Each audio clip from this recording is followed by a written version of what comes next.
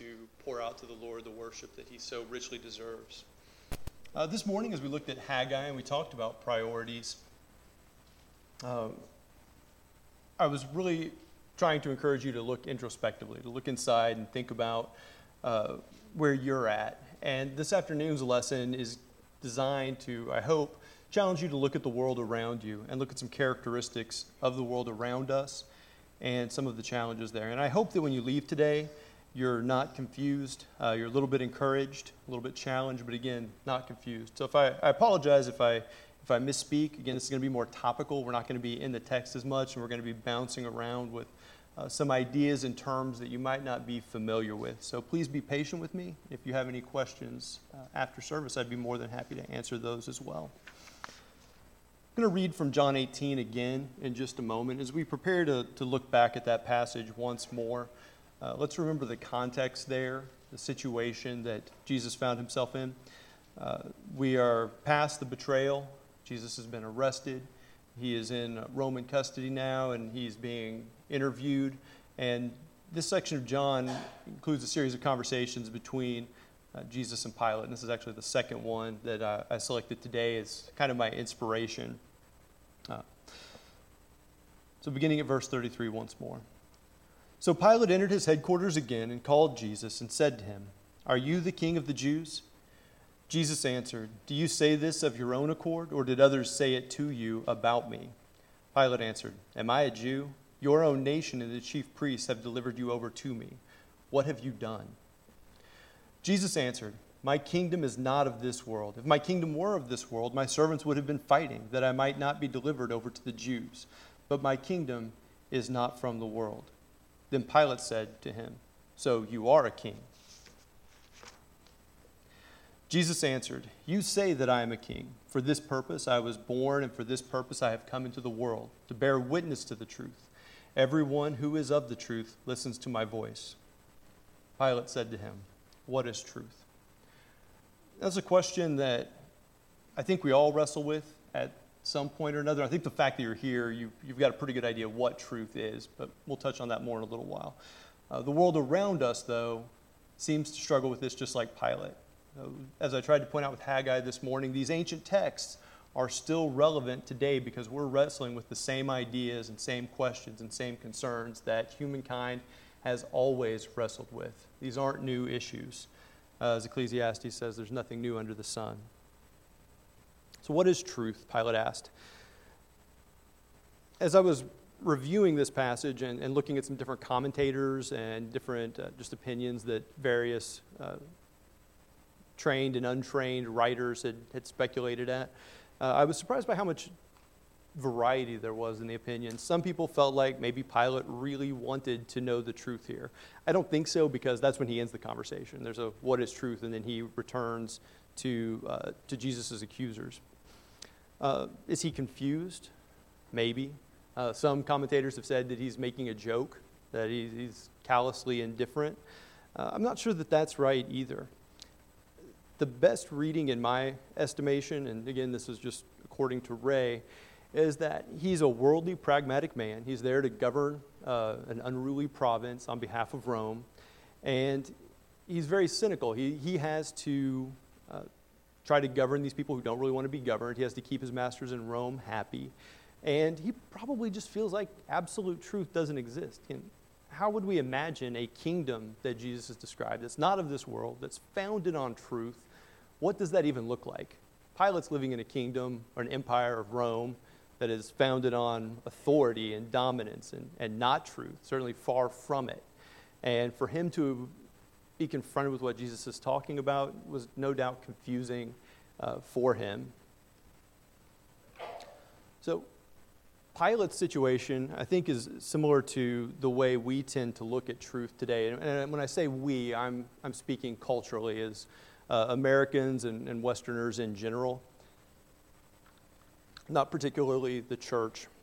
Because again, I want us to look at the culture around us today. That's my desire and intent. The world around us tells that truth depends on the situation you're in. The world tells us that truth depends on what you want or what you need in a given set of circumstances. Truth may also depend on how others are affected by the choices you make. We might use the word subjective or relative for the truth. You might also, if you're familiar with some philosophy, you might have heard the term postmodernism. This is that kind of idea that truth is variable almost. Actually, truth is variable in certainty. That's postmodernism. There's no absolute truth like we would proclaim or like Jesus was proclaiming here to Pilate. Let me give you a couple examples that kind of illustrate the idea that truth is relative. And bear with me. I promise I'm going to tie this all together towards the end, again, hopefully without confusing many of you. So, for example, the grass is what color? Green, right? It is, except when it's not, right? It's kind of my yard on the right. But truth might change situation to situation. The sky is what? Except when it's not, right? It's not always blue. And we have to realize that a lot of times there's more than one right way to do something. I learned that very acutely when I was on my first tour in Iraq. If you look closely, you can see some naive optimism right there in those cheeks. That's me at the Ishtar Gate outside of Hilla, ancient Babylon, which is where the Israelites have been carried off to. So, another connection with this morning's lesson. But when we invaded Iraq, for those of you that remember and were politically involved, one of the kind of guiding principles of the dialogue was that we would get rid of Saddam, who was a terrible person, and then things would just sort of work out after that. We would, hopefully, democracy would just spring up and a stable government would form, some kind of representative system maybe. And that really didn't happen. On this mission in particular, we were working with the Iraqi Highway Patrol. One of our jobs was to try to train them to be better law enforcement officers so that they could better take care of their own country and we could get out of the way.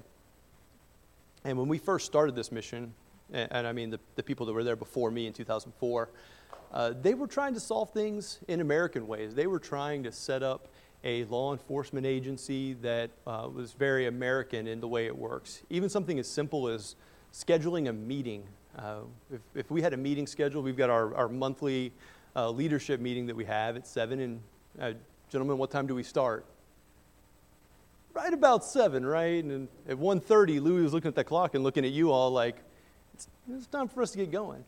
And that is not their culture. Their culture is much more relational. It's about building a relationship with the person you're working with, and then through that trust and mutually beneficial arrangement, coming up with a plan that everyone will agree with. So for us, it confangled us to no end as we tried to be like, here, this is where you need to be when, and this is what you need to bring, and then we're going to do a patrol. And it just didn't work that way. So what we had to start doing was allowing the Iraqis to come up with Iraqi solutions to Iraqi problems. We had to understand that the American way was a way that worked for us, but didn't always work for everybody else around the world. In this case, it kind of looks like subjective truth might sort of be true. You might have heard some sayings or seen some sayings like this. If you're a little fancy and you quote Shakespeare, you might say, "To thine own self be true." Do what's right for you. You might also hear "to each their own," or if you're some of these young people here, might have heard "you do you." All of these mean kind of the same thing. How many of you all have heard or said at least one of these at some point in your life? Okay, so like everybody, right? So we as Americans tend to think in these terms that we guide our own destiny, we define our own truth, and so on. Now, it's even further compounded by some of the freedoms that we enjoy in our society. We have a wonderful system of freedom of religion. It was enshrined in our First Amendment in the Constitution, on our Bill of Rights. And there are good things about that. If you're thinking of Daniel 3 and Shadrach, Meshach, and Abednego, where they were forced, or the government attempted to force them to engage in idol worship, and they resisted that, and they were then thrown in the fiery furnace, right? In their case, the Lord divinely intervened. They were saved. But for how many other Christians who refuse to engage in such things are they saved? You know, typically that ends very badly for the oppressed. So we don't want to go to that extreme either. But under our law, the challenge we have is all religious truth is equally valid, but also equally invalid. Your opinion is as good as mine, is as good as yours, is as good as yours, is as good as yours. And I think that's part of the reason we have such a problem with denominationalism in the Western world, so much division in the greater church community of people who profess to follow Christ but are not unified. So this can be very discouraging for us. This can be very discouraging when you're trying to be evangelistic. This can tempt many people, and especially, I think this is probably more of a challenge in some of the liberal denominations, is to just throw up your hands and say, what is truth? Whatever you want to believe is fine. Now, the ultimate culmination of this line of thinking is, I think, best represented by this logo. How many of you have seen this on a car driving around? It's a pretty popular bumper sticker. You may see it. Keep your eyes open. It pops around. The idea behind this is that any ideology is as good as any other, and we should all just learn to get along. Now, while I would advocate being a good neighbor to your neighbors of other faith, they're taking it a step further than that. This is implying that anything goes and anything is equally valid. So if you work your way across the letters with me, what's that? In Islam, right? Symbol of Islam. Then we've got peace sign, where that isn't a religion, but that's their ultimate goal, and peace is even more important than accurate faith. Next, we've got the E modified for gender, so equality of gender equality, but also there's an implied freedom of sexual orientation there, and that's okay. And what do we got here? Yep, Judaism. Anybody know what that is? I had to look that one up. That's paganism. So pagan religions. Then we've got the yin yang that represents what? It's from China. Taoism. And then finally, the cross of Christ, just lumped in with those other 6 ideas on an equal plane. Now, for these people who have that kind of idea that subjective truth is fine, they look at religion as a value system, just designed to encourage good behavior. Be Muslim if you want, as long as you're a good neighbor and you're kind. Be a Christian, that's fine, as long as you're a good neighbor and you're kind. Or practice no faith at all, as long as you're a good neighbor and are kind. It's a utilitarian point of view. Your religion serves a function within this world, not one of identifying and connecting to absolute truth and restoring that relationship with God. Now again, like all great lies, I think there's some truth to it. I illustrated that before with my personal example, but I think that we can look at an example from Paul in 1 Corinthians that sort of illustrates how this idea can be abused as well. If you look at 1 Corinthians 9, 19 through 22, I'm going to read there for a moment. For though I am free from all, I have made myself a servant to all, that I might win more of them. To the Jews I became as a Jew in order to win Jews. To those under the law I became as one under the law, though not being myself under the law, that I might win those under the law. To those outside the law I became as one outside the law, not being outside the law of God, but under the law of Christ, that I might win those outside the law. To the weak I became weak, that I might win the weak. I have become all things to all people, that by all means I might save some. Now, this passage could be misconstrued.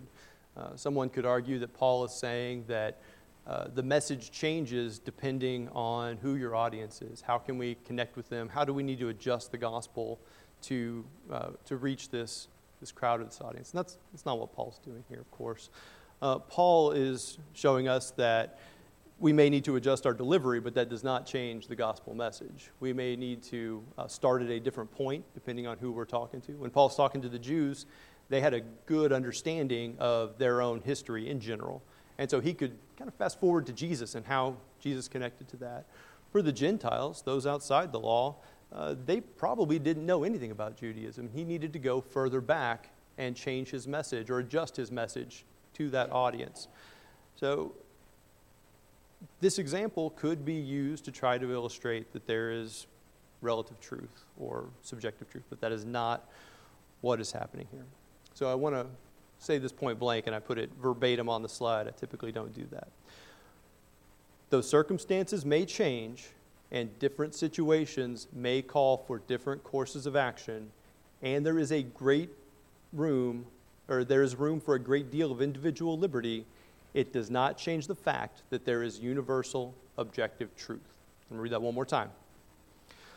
Though circumstances may change and different situations may call for different courses of action, and there is room for a great deal of individual liberty, it does not change the fact that there is universal objective truth. Now, again, I think that in general you all know this. That's why you're here. I know this. And I'm telling you, the rest of the world actually knows this too, on some level. Even if everything they choose to say and do is founded on denying that and ignoring that, people feel it. It's still there. And I'm going to show you how I know, using examples from our culture that I've encountered in the last few weeks that really kind of inspired this whole sermon.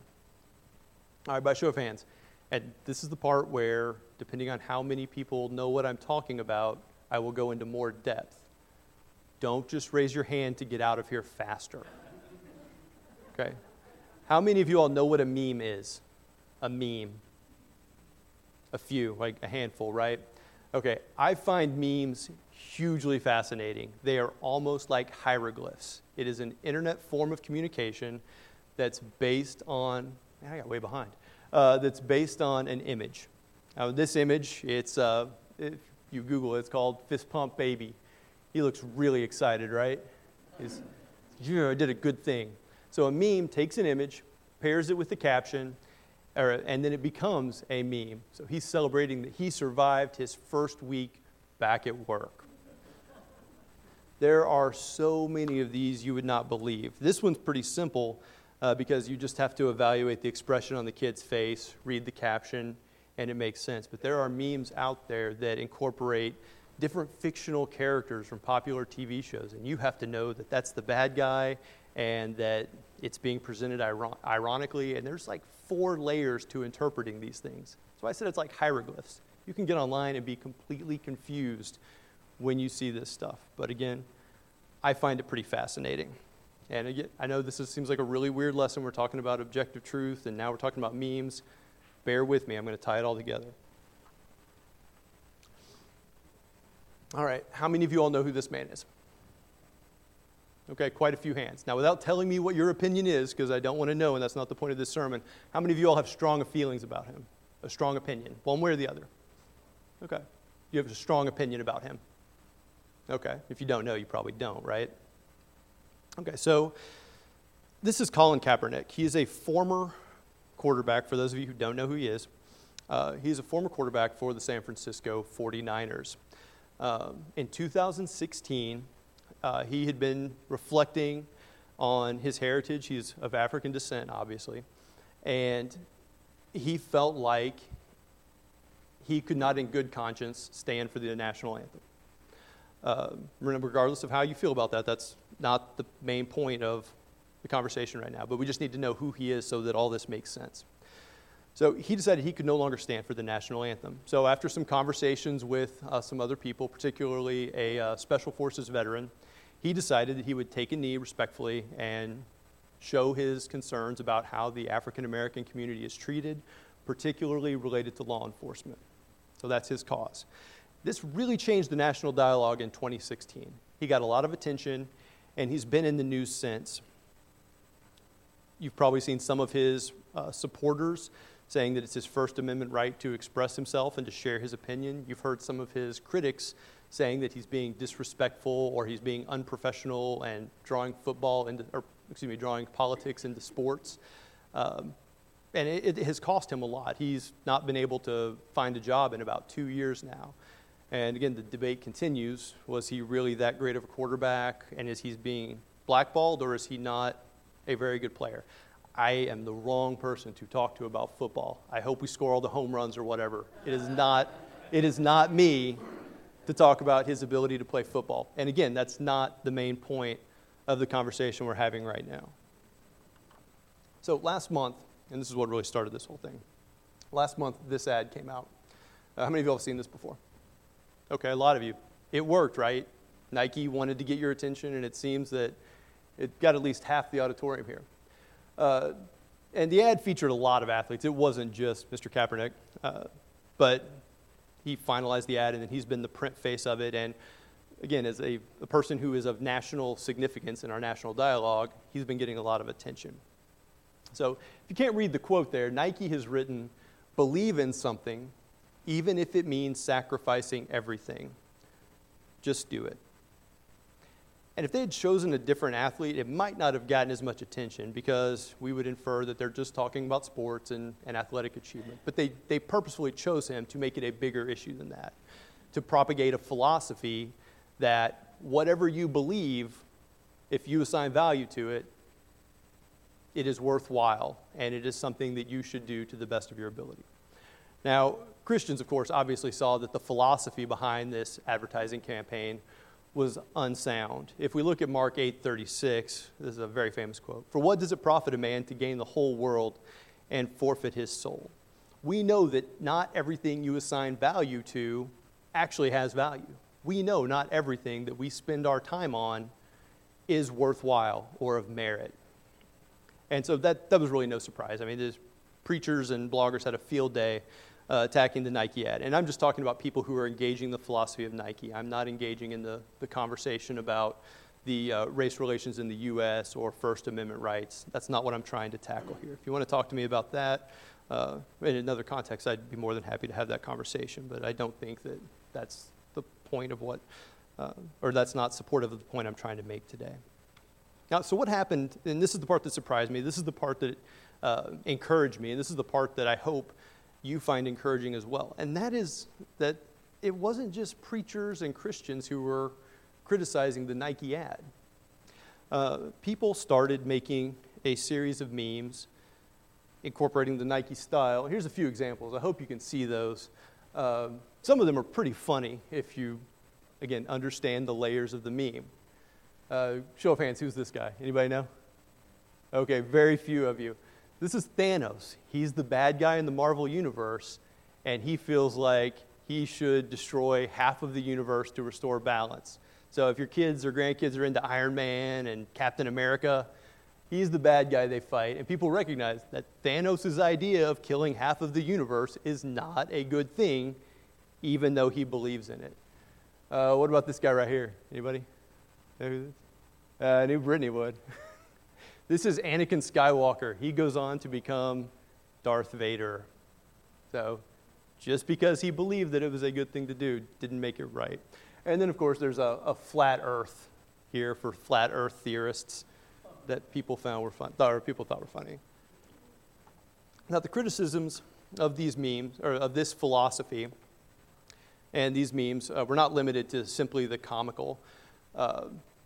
There were a number of historic examples that were cited and circulated. You might recognize some of these as some of the more infamous men of the 20th century. Charles Manson on the top left, responsible for the Manson family murders out in California in the 60s. Adolf Hitler in the middle, perhaps the most famous mass murderer in human history, although there were many other rivals if you start looking into depth in some of the other dictator regimes that don't get as much attention in our studies. And then Jones from the Jonestown suicide. Jim Jones, I believe is his name. Yeah. So the point of this is that people recognize unconscionable evil. People living in the world, disconnected from the church, who haven't responded to the call of Christ, still recognize that there is unconscionable evil in this world. They recognize that there are things that are so wrong, it doesn't matter what the circumstances are.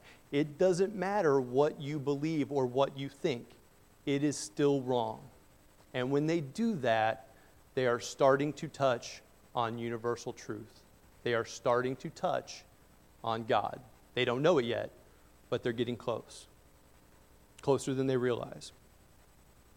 I hope I didn't lose you in all that. I know it was a very windy path that we've gone on so far. I've got two things I want you to take away from this. First, on your own, do not lose sight of the universal truth. Do not be fooled into the line of thinking that whatever you want to believe and whatever you want to practice is okay. There is truth, And we need to know that ourselves and then be ready to proclaim that to the world. And secondly, don't be so discouraged when you're looking at this secular world. There are people out there who need the truth. There are people out there who are craving the truth and feel like they're making the memes. They're making those memes because they know there's truth out there. They feel there's truth. They can't explain it. They can't articulate it. They would even tell you you're wrong for even thinking it. But they're receptive to it a little bit. There's the beginning of receptivity. You're not going to convert these people overnight. You're not going to convert them from one conversation. You may not be alive when they convert, but we can keep sowing seed.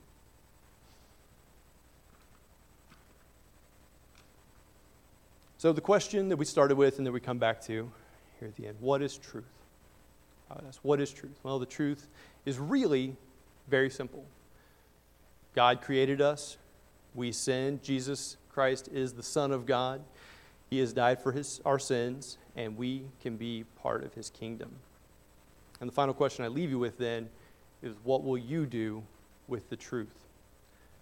You have an opportunity today, if you have lost sight of the truth, if you become disconnected from the truth, you could come forward in a moment and we will pray for you and you can have that relationship restored to your Father in heaven. If you've never accepted the truth, you can today. I talked about it earlier during our first sermon. The baptistry is ready. You can be immersed into Christ, put on him in baptism, be cleansed of your sins, and be part of that truth, that kingdom of truth that our Lord and Savior Jesus Christ is King of. But if you have any need at all, please come forward this afternoon as we stand and sing.